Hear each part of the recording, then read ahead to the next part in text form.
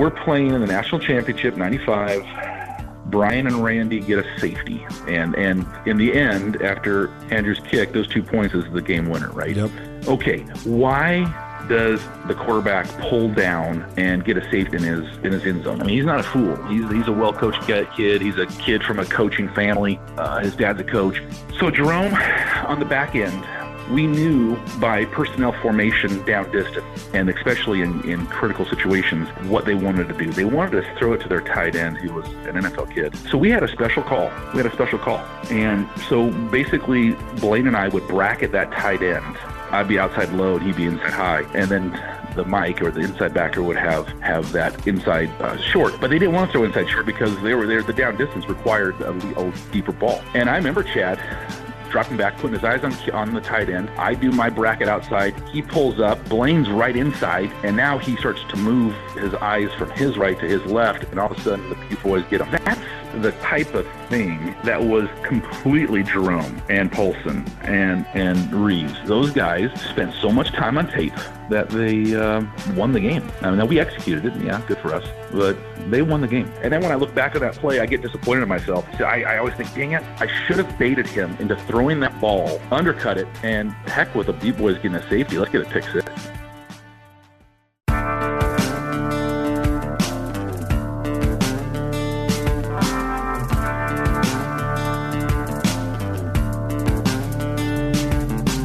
Hello and welcome to Grizz Greats, the silver anniversary of the 1995 National Champions, a 25-part podcast series commemorating Montana's run to their first Division I AA National Championship in program history. I am Colter Nuanez for 1029 ESPN Missoula, as well as the Grizz Greats podcast series. Myself and Ryan Tutel have put together a 25-part podcast series commemorating that epic moment in the history of Grizz football 25 years ago. And in this Grizz Greats episode, we are joined by David Sermon. He was a starting linebacker for the 1995 Grizzlies and a man who is from a man that's from a family with a rich football lineage. David's older brother John played linebacker at the University of Idaho. Another brother, Pete Sermon, has gone on to great heights in the coaching business and is now the defensive coordinator for the Cal Bears. Many Sermons have come through Montana and the Big Sky Conference. Cy Sermon, David's nephew, was a center on Montana's 2019 team and a team captain. Camden Sermon, Missoula's Sentinel quarterback, is signed to play for the Montana Grizzlies, although he just got a preferred walk-on offer from the University of Washington, where David Sermon now works. Back in 1995, David Sermon, one of the leading tacklers for the Montana Grizzlies and a cerebral player that was a key contributor on a defense that helped Montana soar to heights that they'd never achieved before. Please enjoy Grizz Greats with David Sermon, inside linebacker for the University of Montana. Grizz Greats is proudly presented by Blackfoot Communications and First Security Bank of Missoula.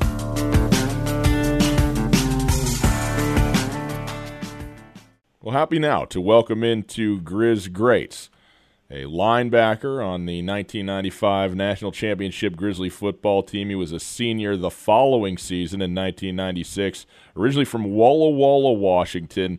David Sermon joining us. And David, thank you so much for being with us. We appreciate it. You're there in Seattle, a professor at the University of Washington now. How long have you been at Washington? 7 years now. Time flies, and we came up from Texas A&M down in College Station, and we're getting closer to home as we move towards Seattle. No doubt. Seattle is significantly closer to Walla Walla than College Station. I have never been to College Station.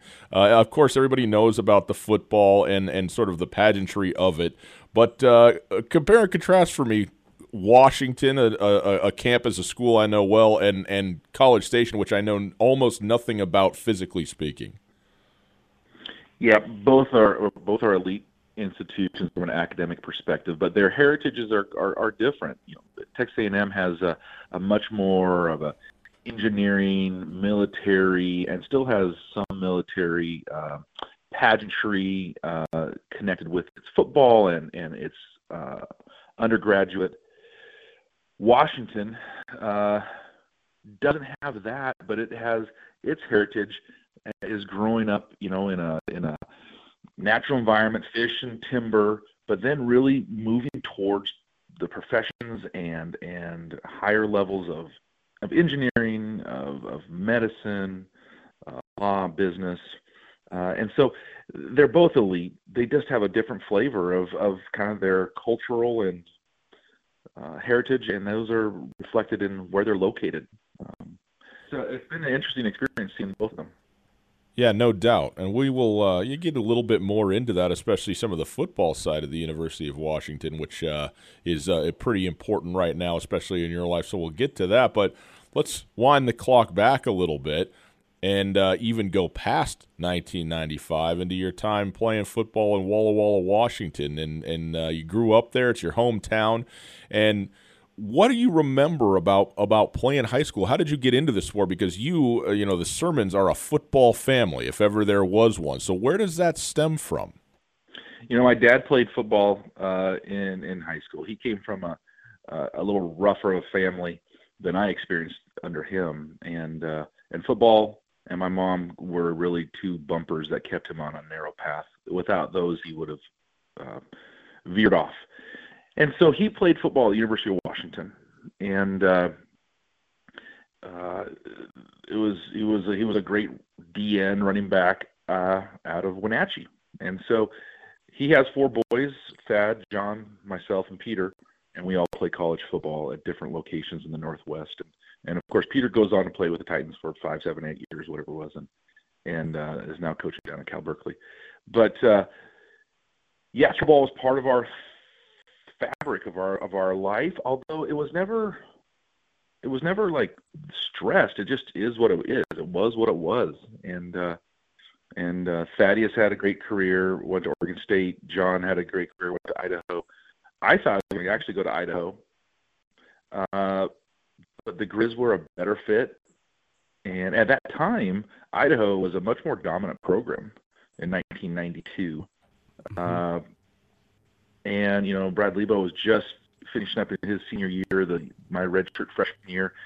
And then we had to select a new quarterback, and things changed quickly. And then have never really looked back. Now Montana did have some successes, no question, before that.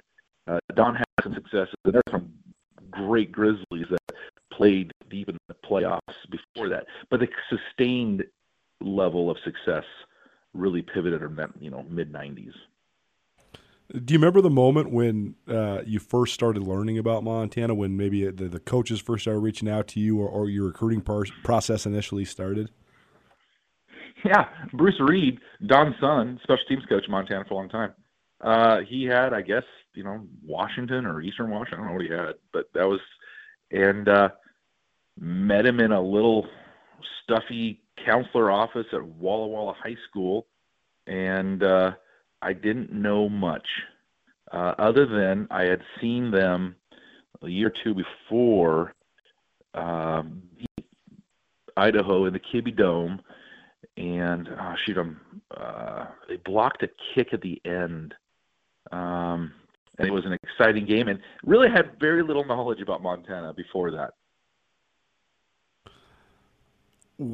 Initially, were you leaning towards Idaho since you had a brother there, and the Vandals, like you said? I mean, they did have pretty much unparalleled success in the Big Sky Conference when you talk about the 80s into the early 1990s. They were kind of the cream of the crop. So were your initial inklings towards maybe joining your brother in Moscow? Yeah, absolutely. I thought I was going to go to Idaho. It fit me. I knew it. The coaches liked me. I liked them. But the recruiting process is exactly that, some sorting mechanism that people kind of figure things out. It's imperfect, but yeah, I was drawn. Don had a kind of a, I don't know, down to earth, aw shucks approach, and Dave Reeves, my position coach, was young and eager. And so I don't know, it really did fit me. And I remember leaving my recruiting trip, and they didn't offer me during my recruiting trip. And they had gotten some of my high school tape far enough to get along to invite me out, of course. And then Gary Myers, my high school coach, and this is back, you're not like sending huddle tape. This is, you got to download. Right. You have to transfer this to VHS and then FedEx this stuff. And then, I mean, it's clunky at best. And I remember Dave calling me, or shoot, it might have been Bruce, calling me and saying, hey, we're going to offer you. We finally got your full tape in, and we watched it, and so we're going to offer you. You know, it was one of those moments where at that point in your life, you're thinking, okay, if everything else goes south, at least this happened. Now, later in life, of course, it might be a little bit different, but it was a big, big deal. It was a big, big deal to me. Was that the first offer that you got? It was, because Idaho started playing games. It was interesting. Idaho, which we all kind of thought was a done deal, but never had officially offered. And being as naive as I was, I guess I didn't notice. I didn't really know. I didn't know enough. And so, yeah, it was my first offer, and that made what Idaho was doing near the end of this recruiting process all the more like, oh, I see what you're doing. You're playing a little bit between two kids, and in the end, you know, your eyes open up and start saying, oh, I see how this works. Connections are what bring us together, whether halfway around the world or in the office next door. Blackfoot Communications is proud to provide next-generation network infrastructure that enables reliable, secure, and always-on connections. From SD-WAN and firewalls to business voice and fiber, our solutions connect you to your community. Visit blackfootbusiness.com or call 406-541-5000 to learn more. Blackfoot. Connect to more. So I'm interested to know, because you have the ties and really a lot of knowledge of Idaho from a school and from a program standpoint. And even though you'd had your recruiting visit, my guess is you were still really kind of growing in your knowledge and what you thought, you know, obviously not having even been there, any kid, what the experience might be playing football for the Grizzlies. When you got to campus and you joined the team, what was it like for you to walk in and be a member of this football team and sort of stepping out of, you know, where your family had been and that kind of thing heretofore? Yeah, that's an interesting question. My dad and mom were pretty adamant. Hey, go do your thing. Go do you. Go. And so that really did kind of launch me to, yeah, I can do this. And going to Montana was, in the end, an incredibly fortunate experience for me. At the front end of it, you didn't know. And what Don was doing really, really well, and Hauck's doing now again, and some of the coaches in between have gotten away from this, but they recruited the heck out of Montana. They brought the best kids in from basically Washington and Oregon, and then a little bit of sprinkling of JC kids. That was their whole thing. And so on a 20-person class, you might have, 10, 12 Montana kids, 3, 4 Washington kids, 3, 4 Oregon kids, and then 2 or 3 JC kids. And what that does is it creates a fabric in the program where there is significant pride in the program from the Montana boys. And then the kids coming in from out of state, you know, at first you're kind of like, I'm not sure. And then you buy in. And you get brought in, and you're going fishing, and you're shooting guns, and you're going out, and you become part of this new fabric. And if you get kids too far away who don't necessarily want to buy into the Montana, I don't know what to call it. Culture is a word a lot of people use, but this magical thing. So Don had this thing pegged, and like I said, when coaches follow that formula, Montana has the facilities, it has this culture, it has the school, it has the location, it has tradition. And when you get away from it, maybe you lose some of the Montana toughness that marks every successful football team.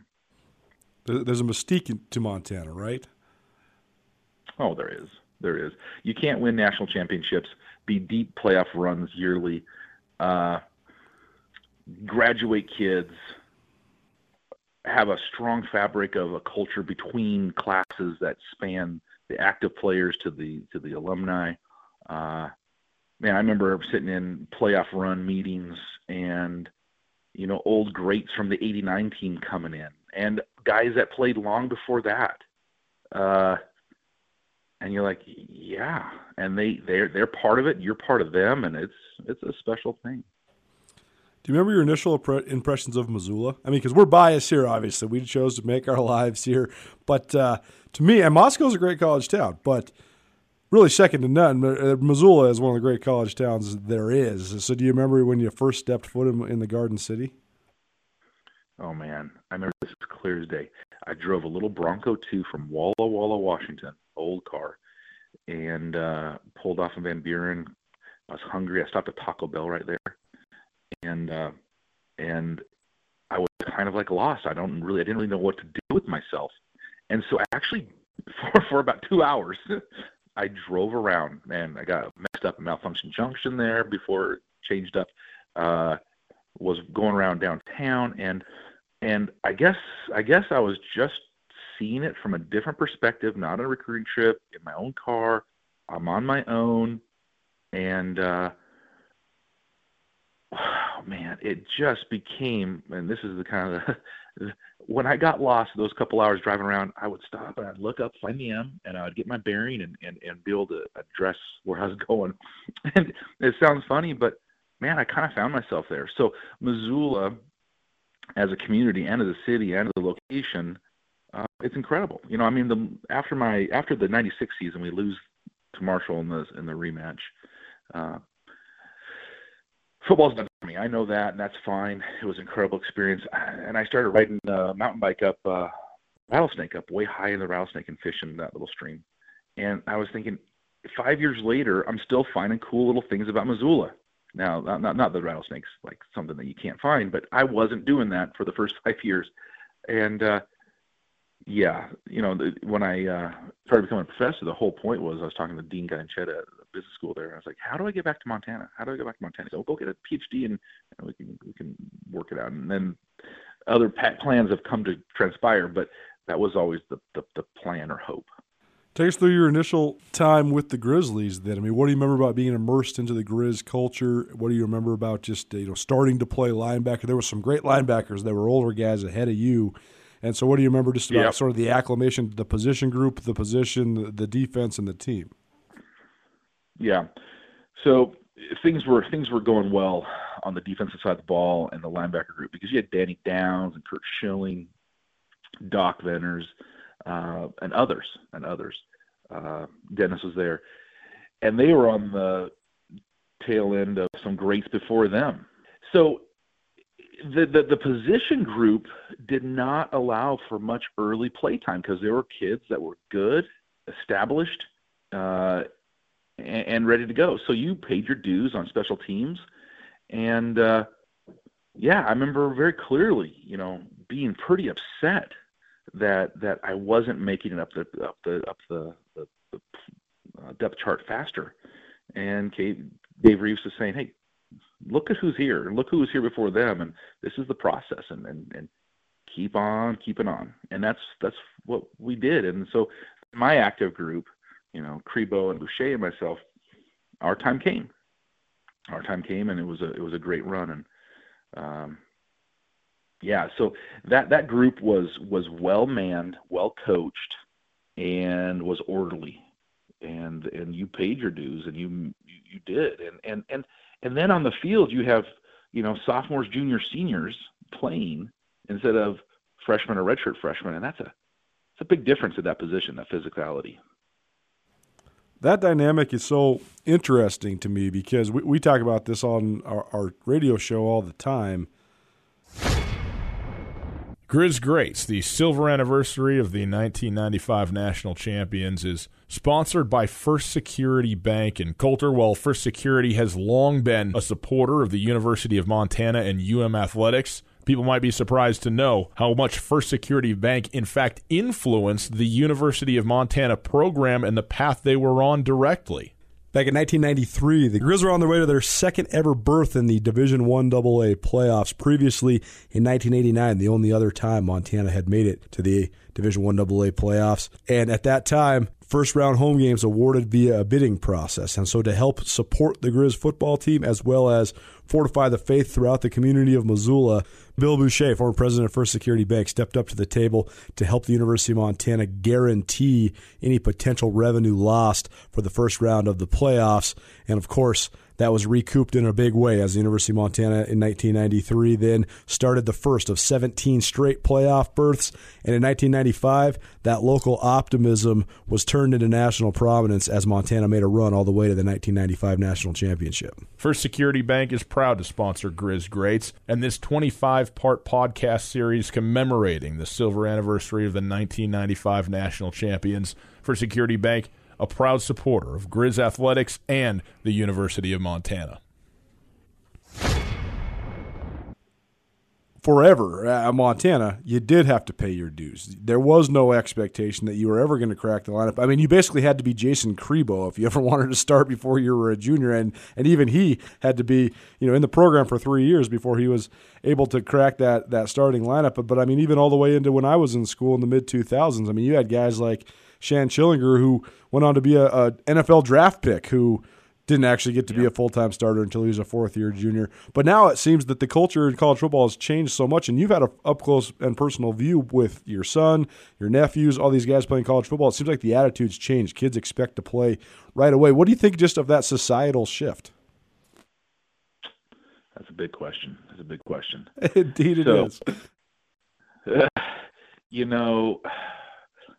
My college experience is what I wanted all my boys to have from a college football perspective. If I would have loved and would love Jacob to have that experience. It's not available as readily as it once was. Even my brother Peter down in Oregon, I mean, they were playing high-level Rose Bowl type football, and they still had more of an experience we had at Montana than the kids are having today. Social media, with the professionalization of college sports at the training level, the money to the coaches, the media saturation. So that is a big societal change. It's amazing. If I had to go through what the kids are going through today with being slammed by old men behind keyboards, I probably would have still played because I loved the game, but it just wouldn't have had the specialness that it did for me. I mean, it just gets bastardized and hurtful and mean-spirited, and so the fan has become the fanatic. And so all these changes are not good. I do think the changes for letting kids move is positive because, like any person as they grow and change, maybe it's not a great fit. But I think the real problem is the money, and the money follows the interest and the fans. And so who we have to blame for this is ourselves in some sense. We didn't have much, stack and hack at the equipment office. We couldn't really take much equipment home and wear, brand Montana gear. They ran a pretty tight ship because there wasn't much money, and that was all good. It was. We didn't know any different. And now you watch these kids in their, the uniforms and the bling, and it's like, that I can see why you think it's fun, but that's not the essence of college football. But that's what it's become. So I guess I'm kind of rambling. It's a hard answer. I think if every kid that plays college football today, they could have had my experience at Montana, my guys' experiences at Montana, my teammates, they trade bling for that experience in a millisecond because it was meaningful, it was real, and it wasn't kind of foo-foo make-believe in some virtual world where I get likes because of it. David, I want to shift now into that special experience that you referenced from the football standpoint, and specifically the 1995 season. You guys enter that season, I think, with from the guys that we've talked to, high expectations, but not necessarily this thing, at least at the beginning, like, hey, we're going to go win a national championship. You knew you'd made some deep runs, and I think you knew how talented the team was, but when you return, that was a great graduating class in '94 that was not there, and even though your class was an outstanding junior class, the senior class in that '95 season was very talented but not very deep. There wasn't a ton of guys in it. What did you think about your prospects as a group going into 1995? Okay, got to be unbiased here and move back to that summer preceding the fall camp of '95. We were thinking, let's win the Big Sky. Yeah. Yeah, I mean, we want to win the Big Sky. We want to beat Montana State. You want to win the Big Sky, and then you want to win the national championship. And then, that third goal, as Don would say, at a third season, a second season, depends on how you want to call the Montana State game as a season or not by itself. But it was emphasized, but it was late. It was late. I mean, it's now, 12 games in before you get to that season. And so it's win the Big Sky, no question, and the rest will take care of itself. And so that 95 run began years before, clearly. 93, we lose in Delaware at home. Yeah.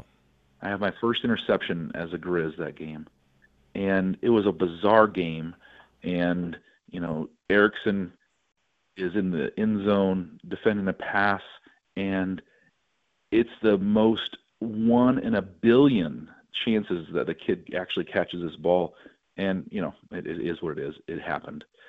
And now it wasn't that play, but it was just that type of play. You're like, how'd that occur? That doesn't happen. And the ball bounced their way. So that team was primed. That 94 team was primed from 93. Okay, 94 comes around, and we make a deep run and get smacked at Youngstown in a downpour of rain. I remember being in the showers afterwards, and just seeing the finality and the immediacy of the season being over and some of the guys' careers being over. And it wasn't a joyous time, even though we had made it so deep. 95 comes around, and, let's win the Big Sky. But we were replacing so many people, backers, safeties, receive. I mean, it's a lot of new people, like you're saying. So the bulk of that 95 team becomes the 96 seniors, and then the 95 seniors play a critical role. And there's a few younger kids, like Jason and others, but it was. I don't think anyone was saying, "Hey, let's win the national championship." Now we knew Dave was pretty magical himself, but one guy doesn't make a team. And so through that season, confidence is growing and growing, and the sophistication of the defensive capacity was beginning to match what we were doing on offense. Jerome had us going, and we were kids that were long into the system, and there was talent, and there was knowledge, and there was chemistry between us on the defensive side of the ball, and on special teams, which defenders usually support most of the special teams, or largely. And so over time, that defensive side came along, and you saw it in the playoff run where we threw shutouts. And the offense is clearly exploding. It had been for a while. And the defense came along, and I don't know when we started thinking national championship. I really don't, because we had to win the Big Sky. You have to crush Montana State. And then the playoffs come, and we had seeded ourselves high, and we have a lot of home games, which were the most incredible experience, having all the Montana fans in Washington Grizz and beating the snot out of a couple of Southern teams. How fun was that? And making those deep runs at home before having to travel. So I would imagine, if I was being truthful, it wasn't until we were getting close to wrapping up that Big Sky championship that people really started thinking, how far can we go in the playoffs? Blackfoot Communications is actively supporting the communities we serve across Montana and Idaho. We are installing hundreds of miles of fiber in our service territories, increasing the broadband experience in our rural communities. We are delivering remote workforce solutions for our business communities. We are creating new, innovative solutions for our local entrepreneurs and enterprise organizations. Learn how your company can benefit. Call today at 541-5000 or go to blackfootbusiness.com. Blackfoot Communications. Connect to more. Well, it's interesting because, especially in sports, people say, well, you got to believe in yourself, believe in your team, et cetera, but also that belief is sort of built on experience and things that happen. And, a lot of guys have cited the Washington State game early on, then the Boise State game later as moments where that feeling of, hey, like we thought we were pretty good, but now we know or believe that we are really good and maybe are starting to build towards something special. And then, of course, that run, I mean, unbelievable, the 3 games in Washington Grizz in the postseason as well. So it seems like all of that was just building throughout the course of the year, right? It was building. And, I remember a couple of us backers calling a defensive meeting for everybody and wheeling an old VHS TV into an old room and putting us all in there and watching the 94 Youngstown game. But what we did, this was player-led, we didn't watch Youngstown's offense, which what most defenders watch is the opponent's offense. We watched Youngstown's defense and their defense against us the year before. And the one thing that we were in the linebacker room watching this with Reeves, and we all said, we've got to get our whole defense to watch this. What we saw is 11 hats around the ball every snap around the tackle. And the way that Youngstown team, flew as a unit to the ball, there were very few one-person tackles. And that just leads to something different, You get guys ready to scoop and score, fumble recoveries, you overwhelm, it's demoralizing. Just that energy they played with and how they finished the plays as a defense, 11 hats on a screen near the ball. We watched that, and I'm not saying there's any magical about it, but we were playing good football. We were going to win the Big Sky. And now we're going to be playing in a level that we knew we could get and face a Youngstown type team. But if we played like they played on defense with the offense that we had, now the belief was really becoming tangible. We can win this thing. And you saw the playoff run. I think in the third game, one team scored in the first drive and they didn't score again. And before that, there were shutouts. Mm-hmm. That defense came alive to match the offensive production that had been going on for a while. Well, you've mentioned in passing a couple of your coaches, but tell us a little bit about both Jerome Sowers and David Reed. I know Mike Boucher had some pretty funny stories about Coach Reeves, but first, just start with Jerome. He's a guy that I've worked with a lot in my career. I always love his intellectuality and his ability to speak, his calm demeanor. But how do you remember that influencing your guys' defense as a whole? Yeah. It's interesting because it's taken me time after my career to really give full credit to what the coaches did. As I've grown, I've learned the game a lot more, and I coach it in the high school level and stuff like that. And so I didn't fully appreciate how much work those guys did. And they get so underappreciated for how that defense transformed. If you hear those stories about how they were flabbergasted about that, I think it was the 89 team that lost to Georgia Southern. And we played Georgia Southern at some point, I can't remember which year it was, and we smoked those guys. And I remember Reeves, he was out there pre-practice 15 minutes before we had to go out, 15 minutes before pre-practice, and he was cutting us, waiting for that fullback or whoever the tackle is going to come out and cut on an option scheme. And they were fired up. But they had some great stuff. And so Boo can tell the funny stories. I'll talk one schematic story, which is probably not well understood. We're playing in the national championship, 95. Brian and Randy get a safety. And in the end, after Andrew's kick, those 2 points is the game winner, right? Yep. Okay, why does the quarterback pull down and get a safety in his end zone? I mean, he's not a fool. He's a well-coached kid. He's a kid from a coaching family. His dad's a coach. So Jerome, on the back end, we knew by personnel formation down distance, and especially in critical situations, what they wanted to do. They wanted to throw it to their tight end, who was an NFL kid. And so we had a special call. And so basically Blaine and I would bracket that tight end outside. I'd be outside low and he'd be inside high. And then the Mike or the inside backer would have that inside short. But they didn't want to throw inside short because the down distance required a deeper ball. And I remember Chad dropping back, putting his eyes on the tight end. I do my bracket outside. He pulls up. Blaine's right inside.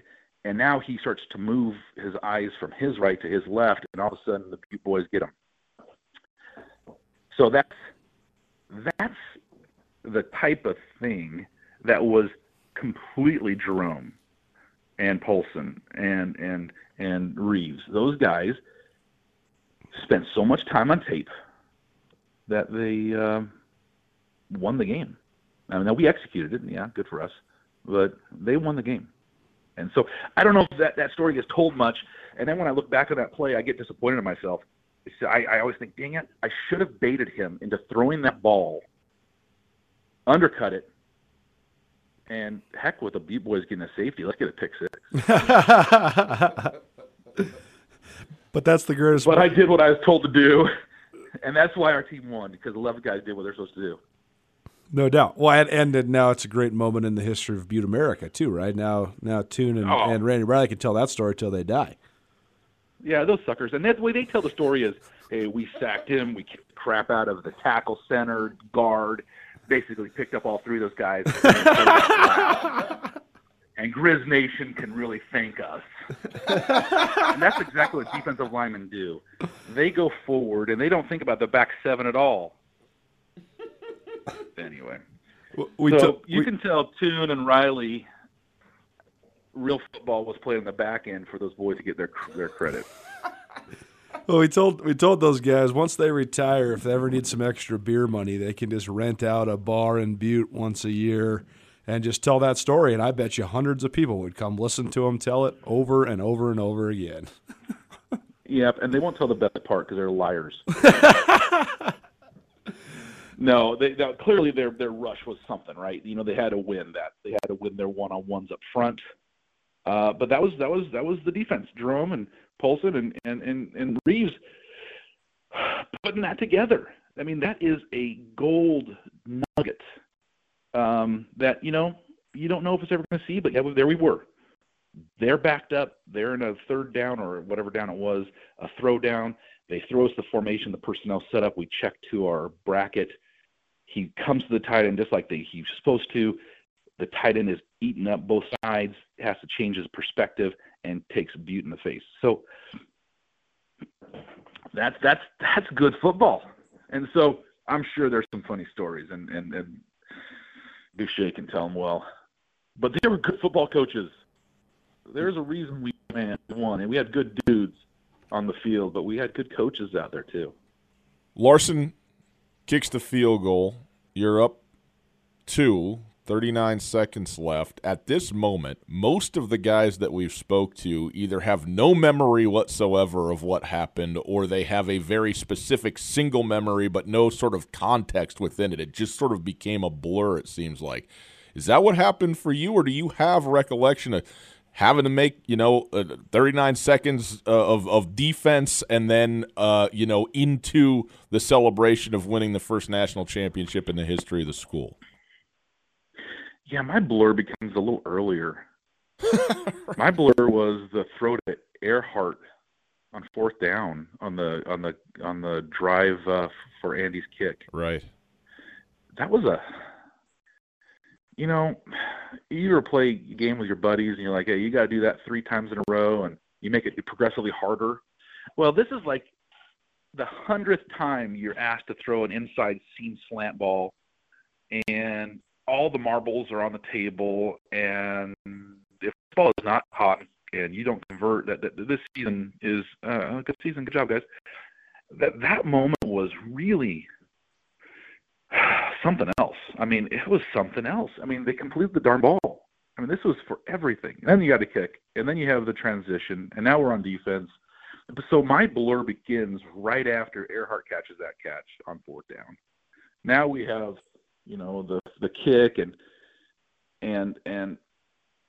you can talk to guys that were on protecting the kick, and it was good, but it was good by a little bit. Right. And so there's my recollection really gets blurry there. The next thing I truly remember is the game's over. I don't even know what the play sequence was in that last 39 seconds. I know they kicked a long try, which was almost like a futile attempt. I don't know what they're thinking. But maybe they just had no chance to throw the ball that far, or they didn't try a hook and ladder. I don't know what they're yeah. So I don't know what happened in that game. I remember seeing Mike Kowalski running up, grabbing my face mask shoulder pads, and that's my first kind of clear memory is Kowalski kind of shaking me and smiling and celebrating, and then we're back into reality, taking pictures and not really fully understanding what we just did. It was another game. Yeah, it's a big game. We won. That's cool. I don't know if we understood at that point in time, 20-year-old kids, that we'd be talking about it 25 years later. Some guys in that moment, in those, minutes on the field after the game and even into the locker room afterwards, the immediate aftermath, have voiced certainly elation, maybe a certain level of almost numbness, like not really sort of getting to that perspective of what had been done. Certainly some joy, certainly maybe even some melancholy about it being over, maybe not right away, but some just emotion about it. What was your feeling as you recall it? Yeah, I tended towards more of the melancholy. We love playing ball together, and that was it. We won. Great. Never going to say anything negative about that. But we wanted to keep on playing. I mean, again, that 94 team, it lost in a downpour at Youngstown, and just the vividness of that finality for those guys, those seniors, and the immediacy of you're up next, and now we're 95.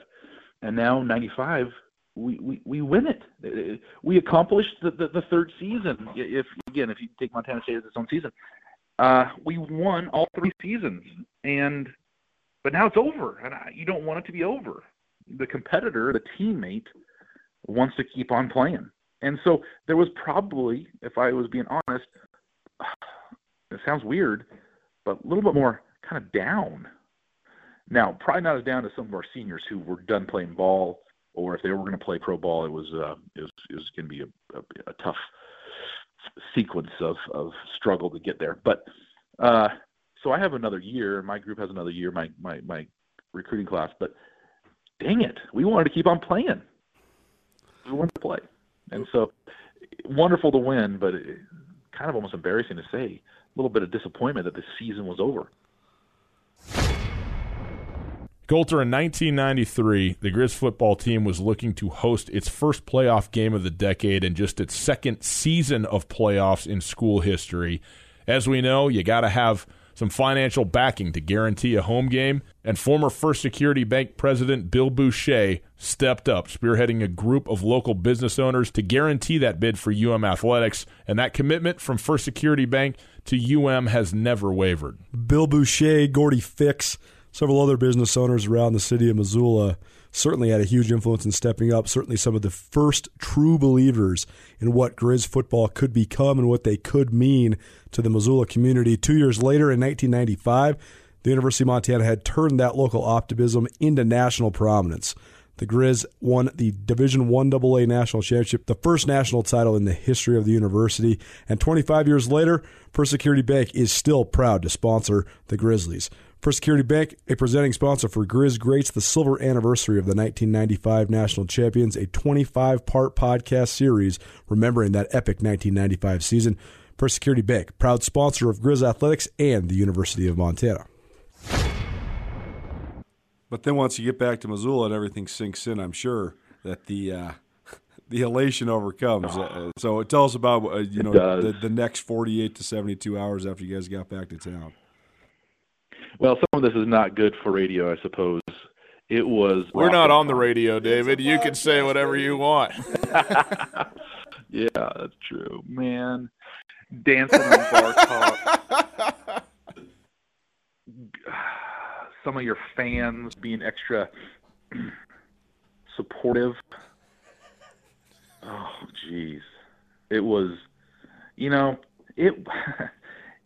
it's the closest that I'll ever become for a moment of feeling what it feels like to be a rock star. Yeah. So, and I'm just a linebacker on this team. I don't know what Dave was feeling.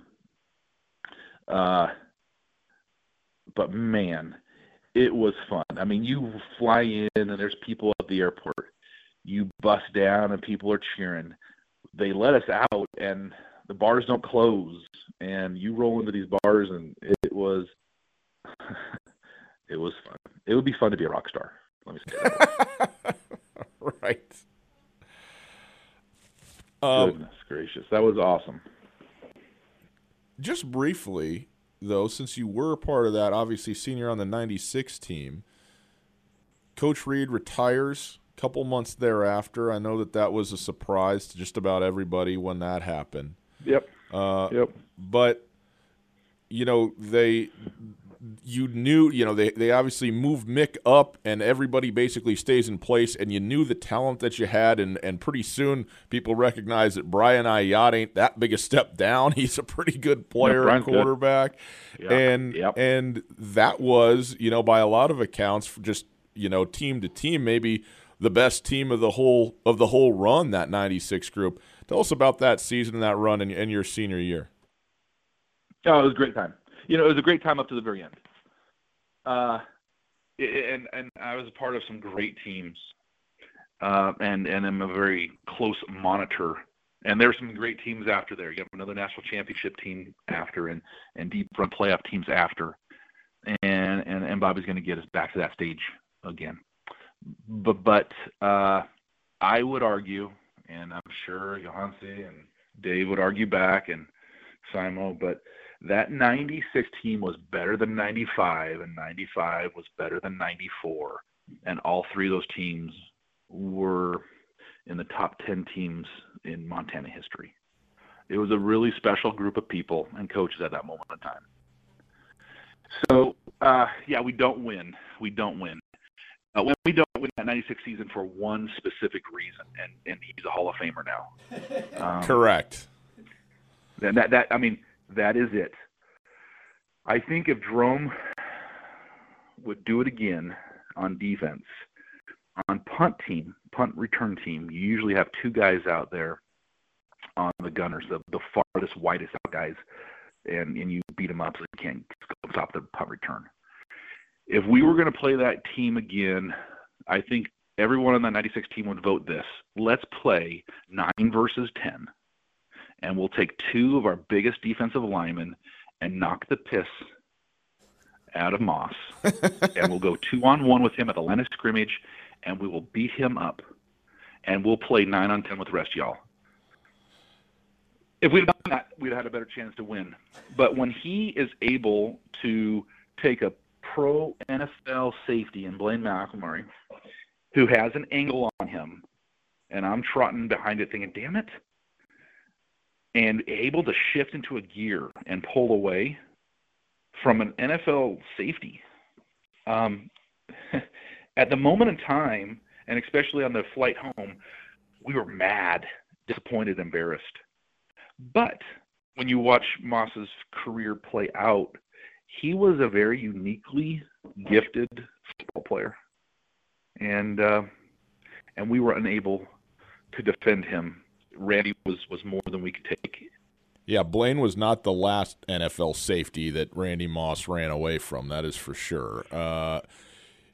David, I want to get into your post-career because it's so interesting. You graduated from the University of Montana, then got your MBA from Montana in 1997, worked for a little while, but you already alluded to, even asking a professor, hey, how do I make it back to Montana? And you chose to go the route of the academic. You got your PhD at Arizona State in 2004 and kind of worked around from Clemson to Texas A&M and now back to the University of Washington.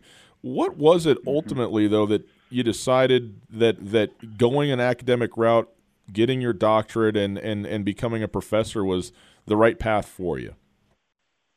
Well, I was probably always a little nerdy, and that kind of academic bent was really fit me well. But really, I'm looking at my professors at the business school of Montana. I'm thinking, this looks a pretty good gig. And I love Missoula more than anything else. And all I want to do is stay here. How do I do this? This sounds like it kind of fits everything. And Guy Chetta, the dean of the business school, said, yeah, man, go get your PhD.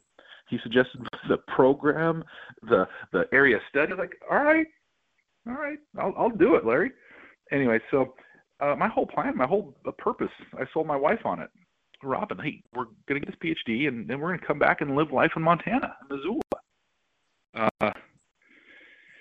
In this academic pursuit, there's two major tasks. There's teaching, and then there's this thing we call research.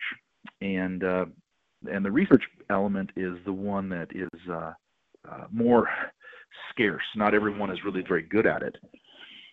Teaching, not everybody's good at it, but there's more good ones than the research side. And for whatever reason, this research thing worked out for me, and publishing and becoming an effective academic it fit me well. And so that changed my career path to emphasizing research, which draws you to different types of institutions at different time points in your career because of resources and other researchers being there who have a similar set of questions that they're looking at. And so that's, my first job at Clemson was my first job, but Texas A&M was a great fit for me in my research with the resources they had and the people they had there and the questions that were being asked fit me well. And so my career track changed away from I wanted to get to Montana to I want to be a great researcher, and that requires being at places where there's some mutual fit on the research side. And so it never worked out at Montana, which still hurts my heart. But yeah, who knows? Maybe someday in the future. But you have had a direct family connection to Missoula the last handful of years. One of your nephews, Cy, comes and plays for the Montana Grizzlies. He was a great player on last year's team, a captain and an all-Big Sky guy. And I know one of your nieces, Claire, was working at the Sports Information Department, and now Camden, John's third child, it leads Missoula Sentinel to their first state championship since 1972. So a lot of Sermon ties still in Missoula. What's that been like for you to kind of keep your eye on the Garden City through some specific family connections? Yeah, it's been great. And I hope there's going to be more in the future. So I have a couple more boys and Cam's age, but Washington didn't play football this year, and we're heartbroken. He led his team as a junior to the state finals in our highest classifications, and he is a fabulous football player. I mean, the kid, everything he touched turns to gold. It's an amazing deal. But he has no senior tape, and so this is a sad moment for him. We're not certain exactly what happens to Andrew because his identity is wrapped up in this game, but the state of Washington did not proceed with the football. And so, I don't know where he goes. Does he walk on somewhere? There's a lot of what ifs there. And and then Danny and Sam, my next two boys, 1, 2, 3, 4 of those boys end up in Montana somehow.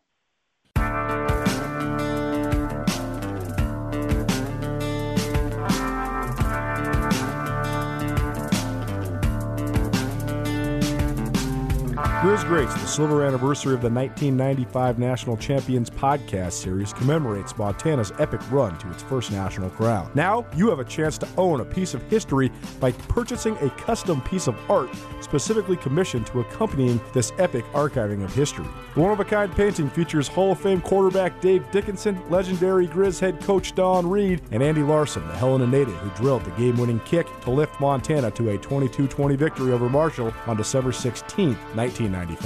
Secure this limited edition work of art while supplies last to ensure no Grizz fan ever forgets that historic moment. To purchase number 195 championship, a one-of-a-kind painting by former Grizz wide receiver Ryan Bagley, visit rbagley3.com or check out grizzgreats.com and click on the link, or you can visit the ESPN Missoula Facebook page for more information. From full-size canvases that are professionally framed to prints, hooded sweatshirts, and t-shirts, don't miss your chance to get this one-of-a-kind painting by a Montana artist for the great people of Montana. Visit rbagley3.com or grizzgreats.com to make your purchase today. Well, we also wanted to take a moment and highlight your son, Jacob, who's a quarterback at the University of Washington. I think you got another nephew who's a linebacker, right, Jackson, on the team. So we got just the next generation of Sermons. I mean, everybody else could just quit because we got it all covered here in the Sermon family.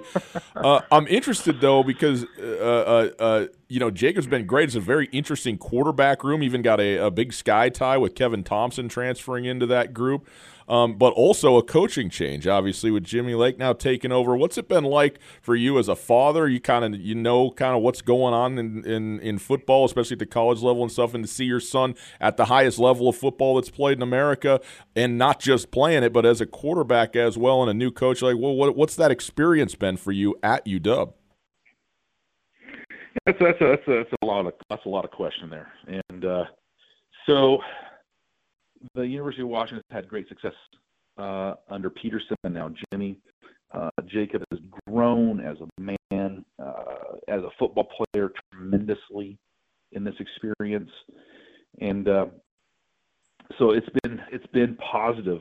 It's been positive. Now, it hasn't been the dream that most young boys have when they say they're going to play somewhere and they're going to be a 4-year starter and all that. It hasn't played out quite like that for Jacob. So we'll see as it continues to go. But so many positives, and the quarterback room, like every room in football, needs to be competitive, and it certainly is. Jacob's learned 2 new offenses from Pete's to now John Donovan's offense. He doesn't know it, but he's being groomed to be an incredible football coach. The detail and knowledge and tells he can identify so quickly on the field or on tape. The sophistication to which football is understood now is radically higher than my experience actually as a player. And so, yeah, it's been interesting. It's been challenging. It's been growth. And he's got 3 years left. He'll have 3 more years of eligibility, and so we're excited for him. He graduates as an undergraduate. Yeah, I think he has 10 credits left. So he's done well academically, and so this has been a real positive growth experience for Jacob. And when you play at the highest level, you get great coaching, and you go against the greatest of players. The experience, though, is much more professional than a lot of people would anticipate. These kids are young professionals. They really are. They take their responsibilities seriously. They work hard, and there's good and bad in that. It's not the same level of camaraderie that I experienced at Montana, but I don't know if that exists in many places anymore because of this, I'll just say, professionalization. It's a different beast than it was years ago. And you hear that in a lot of coaches, and as they lament how recruiting has changed, and they lament transferring, although they transfer in themselves often too to different jobs. So it's just the way it has changed, and there's good with that, and there's some, I don't know about bad, but there's different in that as well. And so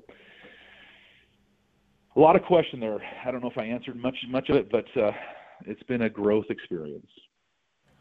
It sounded like the answer of a professional researcher, and for that, I am appreciative. David Sermon. There you go. Joining us on Grizz Greats. David, thank you for sharing the memories, the history, and the stories with us. We really appreciate it. A wonderful perspective. Thank you, gentlemen. Thanks for having me on. Blackfoot Communications is actively supporting the communities we serve across Montana and Idaho. We are installing hundreds of miles of fiber in our service territories, increasing the broadband experience in our rural communities. We are delivering remote workforce solutions for our business communities. We are creating new, innovative solutions for our local entrepreneurs and enterprise organizations. Learn how your company can benefit. Call today at 541-5000 or go to blackfootbusiness.com. Blackfoot Communications. Connect to more.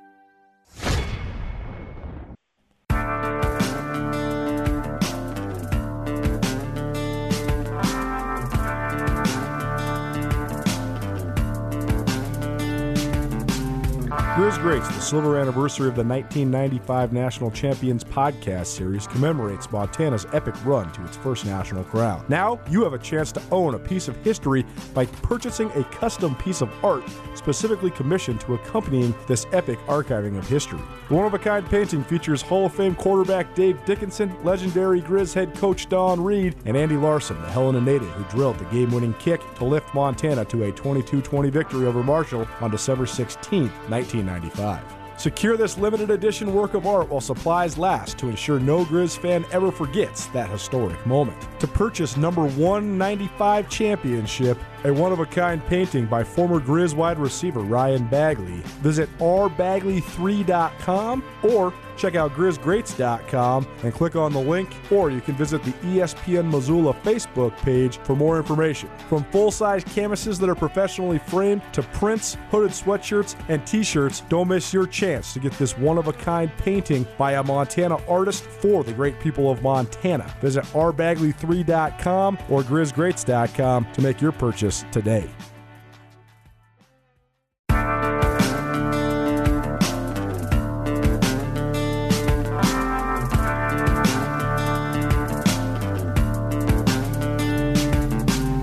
Thank you for listening to Grizz Greats, the silver anniversary of the 1995 National Champions.